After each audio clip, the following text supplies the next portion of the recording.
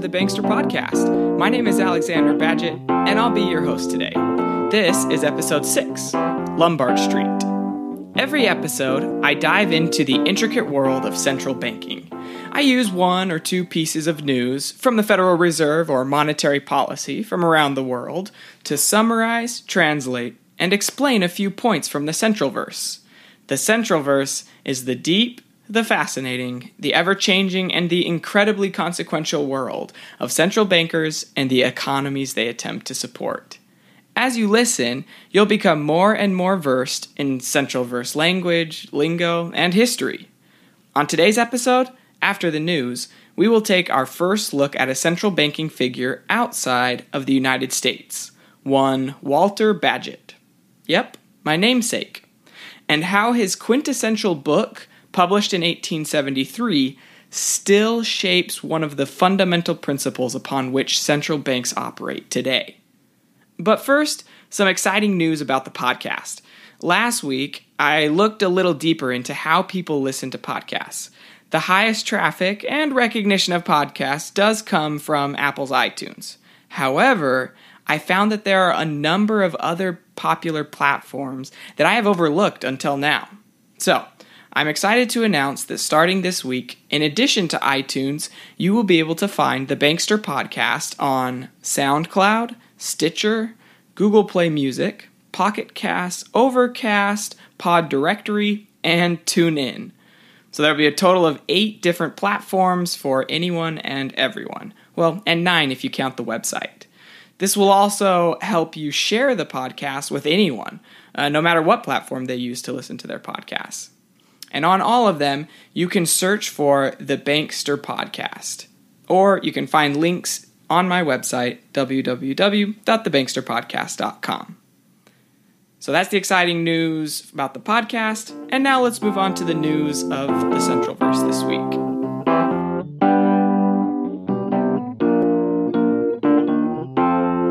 Remember back in episode 1 when I described my phone buzzing with notifications on a Friday morning?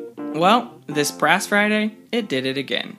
All of the buzzing had to do with the monthly unemployment statistic that the Bureau of Labor Statistics publishes. This time, the number was, in the words of Janet Yellen, the chairwoman of the FOMC, quote, concerning. The unemployment rate fell to 4.7%, but this was mainly due to a decrease in the number of people looking for work. That's bad news. Now, last time we talked about the unemployment rate, we said that it had increased, which on the surface should be a bad thing, but it wasn't. This time, the rate decreased, which on the surface should be a good thing, but it isn't. That's why it's so important to have more than a shallow understanding of how the economy works and how that affects the Federal Reserve. If you really want to understand what is happening in the economy, I would challenge you to actively listen to the news regarding the economy and central banks. For example, when you hear the announcement about the unemployment number, I encourage you to ask yourself, okay, so there were X number of jobs added to the economy last month, and the new unemployment rate is Y%. What does that actually mean, and how might the central bank reasonably respond? Or in regards to the past few episodes, when you hear the announcement about an actual change or talk of a change in interest rates by the FOMC or the Monetary Policy Committee of any of the central banks around the world, you should ask yourself, how will the central bank actually do this? And what does this say about how the central bank views the current state of the economy? By asking yourself these questions and looking up the answers if you can't think of them immediately, you will gain true understanding with time. Otherwise, passively listening to all of the news will just come in one ear and out the other mostly. But back to the disappointing unemployment numbers for the month of May 2016. This will weigh heavily on the FOMC as they approach their meeting next week. Remember that the Fed has 2 main goals. 1, to maximize employment, and 2, to hit about 2% inflation. As they go into the meeting next week, they will be thinking about how the labor market as a whole has made significant progress this year, yet last month was quite disappointing. They will also be thinking about the inflation rate, which has consistently come under the 2% target. But beyond the current statistics, they will be thinking about where they think the economy is going over the next few months. Because remember, it takes nearly 6 months for the policy to have an effect on the economy. I'm sure you'll hear about the results of the FOMC's meeting before the next episode. So when you hear what action they took, raised rates, lowered them, or let them be, think about what implications that has. If you need to, review episodes 3 and 5 for refreshers. Now let's take a step back. The news today was in the trees, so to speak. So to transition to the history segment of today's episode, let's first zoom out to the forest for a moment and remind ourselves what this is all about. The Federal Reserve influences interest rates and closely watches the unemployment numbers because they are concerned about the well-being of the people of the country. Congress established the Fed to control the monetary policy of the United States. The Fed uses this responsibility to try and keep the economy running smoothly. But there is an infinite quantity of variables in the economy. And you can think of a variable in the economy as being every economic decision being made by every single person and business in the country. And even beyond that, to every economic decision made by anyone or any entity that has an economic connection with the United States, which in today's globalized world is nearly everyone on the planet. In an equation with that many variables, it's easy to see how challenging it is to figure out what to do. Because of the complexity of the global economy and the limits of monetary policy, sometimes the world economy falters and crises arise. Ideally, central banks would always be ahead of the curve and prevent every single crisis from happening. But that is simply impossible. So the true question then becomes, what can central banks do when they find the economy stumbling, panic setting in, and the well-being of the people they serve falling out from under them? Well, there is something central banks can do. It's an idea that was eloquently described by Walter Bagehot in 1873. And the principles he outlined are not only implemented today, but Bagehot is directly quoted over and over by leading central bankers around the world. I'll have a list of 7 quotes on the website if you want to read what has recently been said about Walter Bagehot. But for the moment, let's wind the clocks back.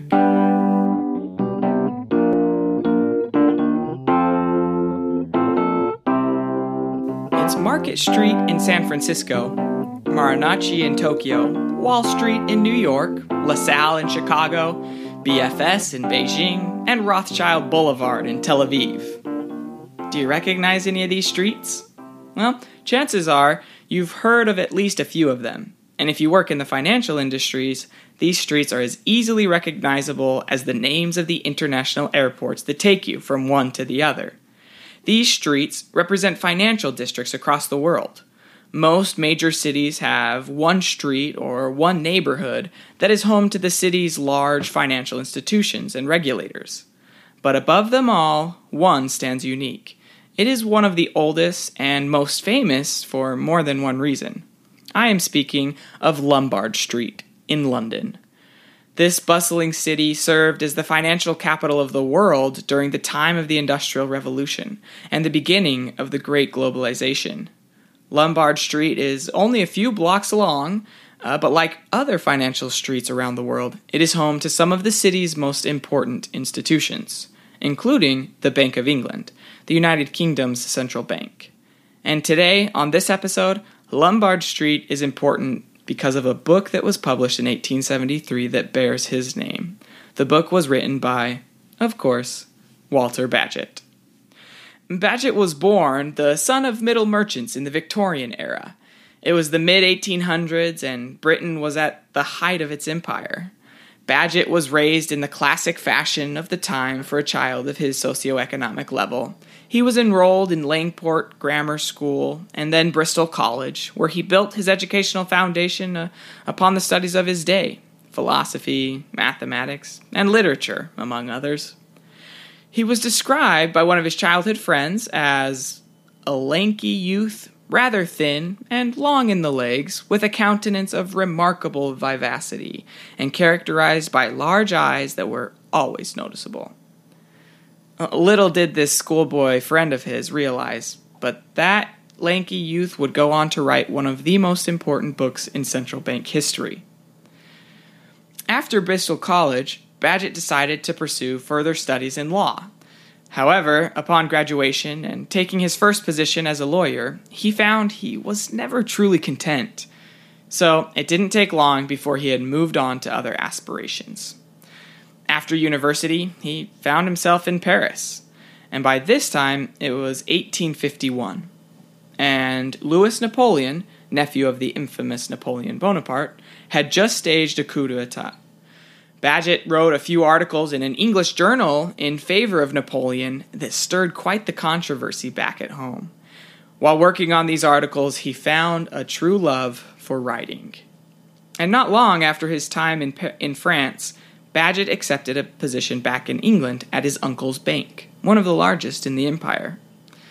While employed at the bank, he continued to write about philosophy, politics, and economics.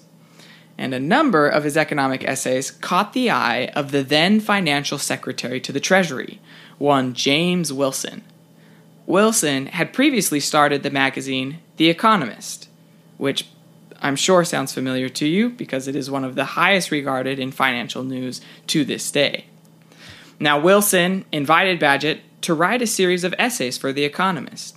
Bagehot readily accepted and found substantial audience for his thoughts in the magazine's readership. A few years later, in 1859, Wilson resigned as financial secretary and took the position of finance member for the Council of India and moved out of London. He left Bagehot and another fellow joint directors of The Economist magazine until he would return. But unfortunately, Wilson would never make it back. He died from dysentery contracted during a hot summer shortly after arriving in India. So within a year, Bagehot would take full charge of The Economist, work as its chief editor, and write a weekly headline article. To take the helm of the magazine, he moved into London from the smaller town in southwestern England where he had managed his uncle's bank. Living in London and constantly analyzing and writing about the financial and political climate of the international city put Bagehot in a unique position to view the inner workings and connectedness of the global economy of the day. From this vantage point, he began to write a tract about the amount of reserves held by the Bank of England. Remember that a bank's reserve is the money that they have ready to give to depositors if depositors come asking. At the time, the Bank of England was often viewed by those working inside and out as just a regular bank with responsibilities and business practices similar to that of any other bank on Lombard Street. Bagehot, on the other hand, argued that the central bank was indeed different, and the principle that he outlined would become of the utmost importance to central bankers for years and years to come. What started as an idea for a tract to encourage the Bank of England to hold more bank reserves, which on a basic level just means hold more money for a rainy day, turned into a 3-year project and a 200-plus page book. So, what was this principle, and when does it apply? Well, the principle says that the central bank should serve as the lender of last resort. Let's use the name of the principle to break down what exactly it means and when it should be applied. A lender is someone that extends credit or offers loans, and of last resort refers to the timing, basically when no one else will. So, lender of last resort simply means the bank should offer loans when no one else will. I'm going to base the rest of my comments on today's episode on Bagehot's own words from Lombard Street. First, let's listen to how Bagehot described how a certain panic of his day began. The sentiments he describes here may remind you of how we now look at events leading up to the Great Recession a few years ago. Quote, "We do not always manage credit with discretion. There is the astounding instance of Overend, Gurney and Company to the contrary. 10 years ago, that house stood next to the Bank of England in the city of London. It was better known abroad than any similar firm known, perhaps better than any purely English firm. The partners had great estates, which had mostly been made in the business. They still derived an immense income from it. Yet, in 6 years, they lost all their own wealth, sold the business to the company, and then lost a large part of the company's capital. And these losses were made in a manner so reckless and so foolish that one would think a child who had lent money in the city of London would have lent it better. Close quote. He provided this example not to pick on one institution or another, but to provide a basis for the next quote. I am by no means an alarmist. I believe that our system, though curious and peculiar, may be worked safely, but if we wish so to work, we must study it. We must not think we have an easy task when we have a difficult task, or that we are living in a natural state when we are really living in an artificial one. Money will not manage itself, and Lombard Street has a great deal of money to manage. Close quote. There are many parallels to today's financial world. There is an unfathomably large sum of money being managed, and it's incredibly complex and interwoven. But central banks must study it and work to make it as safe as possible. So why is it that central banks must do this? Well, Bagehot says that no other bank holds any amount of substantial importance in its own till beyond what is wanted for daily purposes.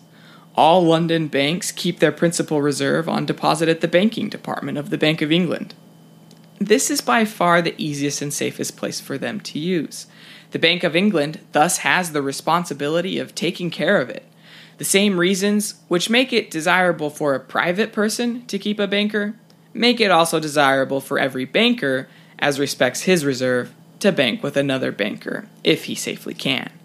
The custody of very large sums in solid cash entails much care and some cost. Everyone wishes to shift these upon others if he can do so without suffering.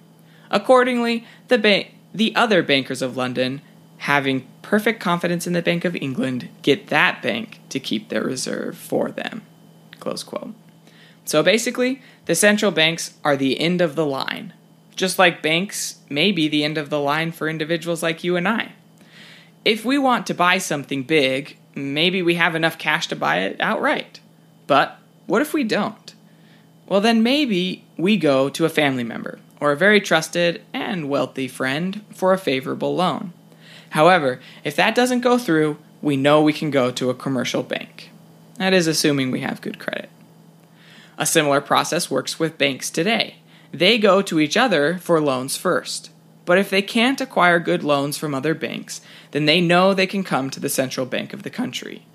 Because the central bank controls the currency, they are the final stop. Or as Bagehot puts it, they, the commercial banks, are dependent on the Bank of England in a day of difficulty and at a crisis for the spare money they keep to meet the difficulty and crisis. But this begs the question, should central banks just lend out to anyone and everyone that comes to their door asking for a loan? Well, naturally, Bagehot has a response for this as well. And this is where we get into the central tenets of the principle, which is known as Bagehot's rule. But first, Bagehot reminds us of the ramifications of this rule and the influence that the central bank plays in the economy. Quote, all banks depend on the Bank of England, and all merchants depend on some banker. The directors of the Bank of England are therefore, in fact, if not in name, trustees for the public to keep a banking reserve on their behalf. And one more important qualifier. Such a reserve, as we have seen, is kept to meet sudden and unexpected demands, due to sudden apprehension or panic arising in any manner, rational or irrational. Now, we finally arrive at the climax, the principle itself. Bagehot says that in times such as these, the central bank is to lend freely. He warns that the first instinct of everyone else is to the contrary. He explains that if there is a large demand on a fund which you want to preserve, the most obvious way to preserve it is to hoard it, to get in as much as you can and to let nothing go which you can help. This is what happened during the financial panic with commercial banks all around the world in 2007-2009. Banks froze up. In most cases, not because they ran out of money, but because they were afraid that they were going to run out of money. Bagehot describes the phenomenon this way. 100 people are talked about, and 1,000 think, am I talked about, or am I not? Is my credit as good as it used to be, or is it less? And every day, as a panic grows, this floating suspicion becomes both more intense and more diffused. It attacks more persons and attacks them all more virulently than at first. Close quote. So to reiterate, what must the central bank do when panic sets in and begins to spread like a contagion? Well, the holders of the cash reserve, aka the central bank, must be ready to advance it most freely for the liabilities of others. They must lend to merchants, to minor bankers, to this man and that man, whenever the security is good. In wild periods of alarm, one failure makes many, and the best way to prevent the derivative failures is to arrest the primary failure which causes them. Close quote. The central bank ought to know that this bold policy is the only safe one, and for that reason, they ought to choose it, Bagehot said. And this is exactly what the Federal Reserve did after the terrorist attacks of 9/11, when the financial markets froze. The vice chairman of the FOMC, Chairman Greenspan, was out of the country at the time. He issued a concise statement, quote, "The Federal Reserve System is open and operating. The discount window is available to meet liquidity needs." And that's in classic central banking lingo, and we'll talk about what the discount window is in a future episode. But for now, the statement basically means that the Fed is willing to make loans to banks that need it, just like Walter Bagehot recommended over a century before. And in the time of panic after 9/11, the banks really needed it. The Federal Reserve and central banks around the world reacted similarly to the financial panic of 2007 to 2009. They opened their books and lent freely. The Bagehot rule can be summarized as follows. During times of panic, no matter the root cause, central banks are to lend freely. 1, to solvent but illiquid institutions, meaning they are fundamentally sound banks or institutions, but they don't have the cash to pay immediate bills. Just like you may be worth $500,000, but $300,000 of that money is not really accessible on short notice because it is tied up as equity in your home. So, to solvent but illiquid institutions. 2, on good collateral, meaning the banks have to provide good collateral such as healthy assets on their books. And 3, at a penalty rate, meaning the central bank has to charge them a higher interest rate. This is one of the foundational principles upon which all central banks are now built. It was using this playbook that the world's central bankers combated the terrible economic situation of the past decade. It was complex and troubling, but the principle that Bagehot outlined nearly 150 years ago still stands today. And the countries that stuck to this principle during the recent crisis are better off today than those that did not. Just a few years after the publication of Lombard Street, Bagehot contracted pneumonia. He moved back to his hometown of Langport and passed away just 4 days later. At the time, he was working on an extensive economic work that was to be 3 volumes. But he died at the tragically early age of 51. Now, there is much more to his life and influence that I haven't gotten to today, but I will conclude with the man's epitaph written by President of the United States, Woodrow Wilson, in The Atlantic. Quote, "Occasionally, a man is born into the world whose mission it evidently is to clarify the thought of his generation and to vivify it, to give it speed where it is slow, vision where it is blind, balance where it is out of poise, saving humor where it is dry. And such a man was Walter Bagehot."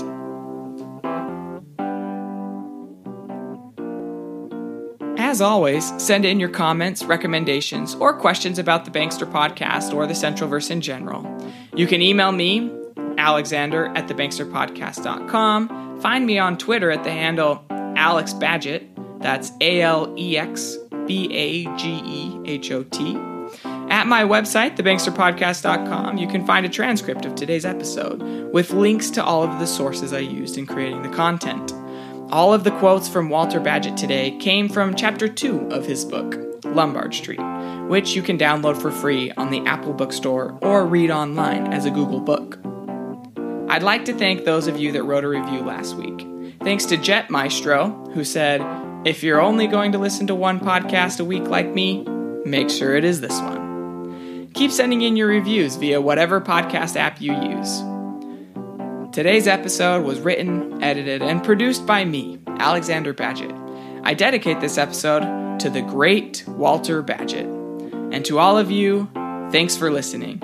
I'll see you next time on the Bankster Podcast.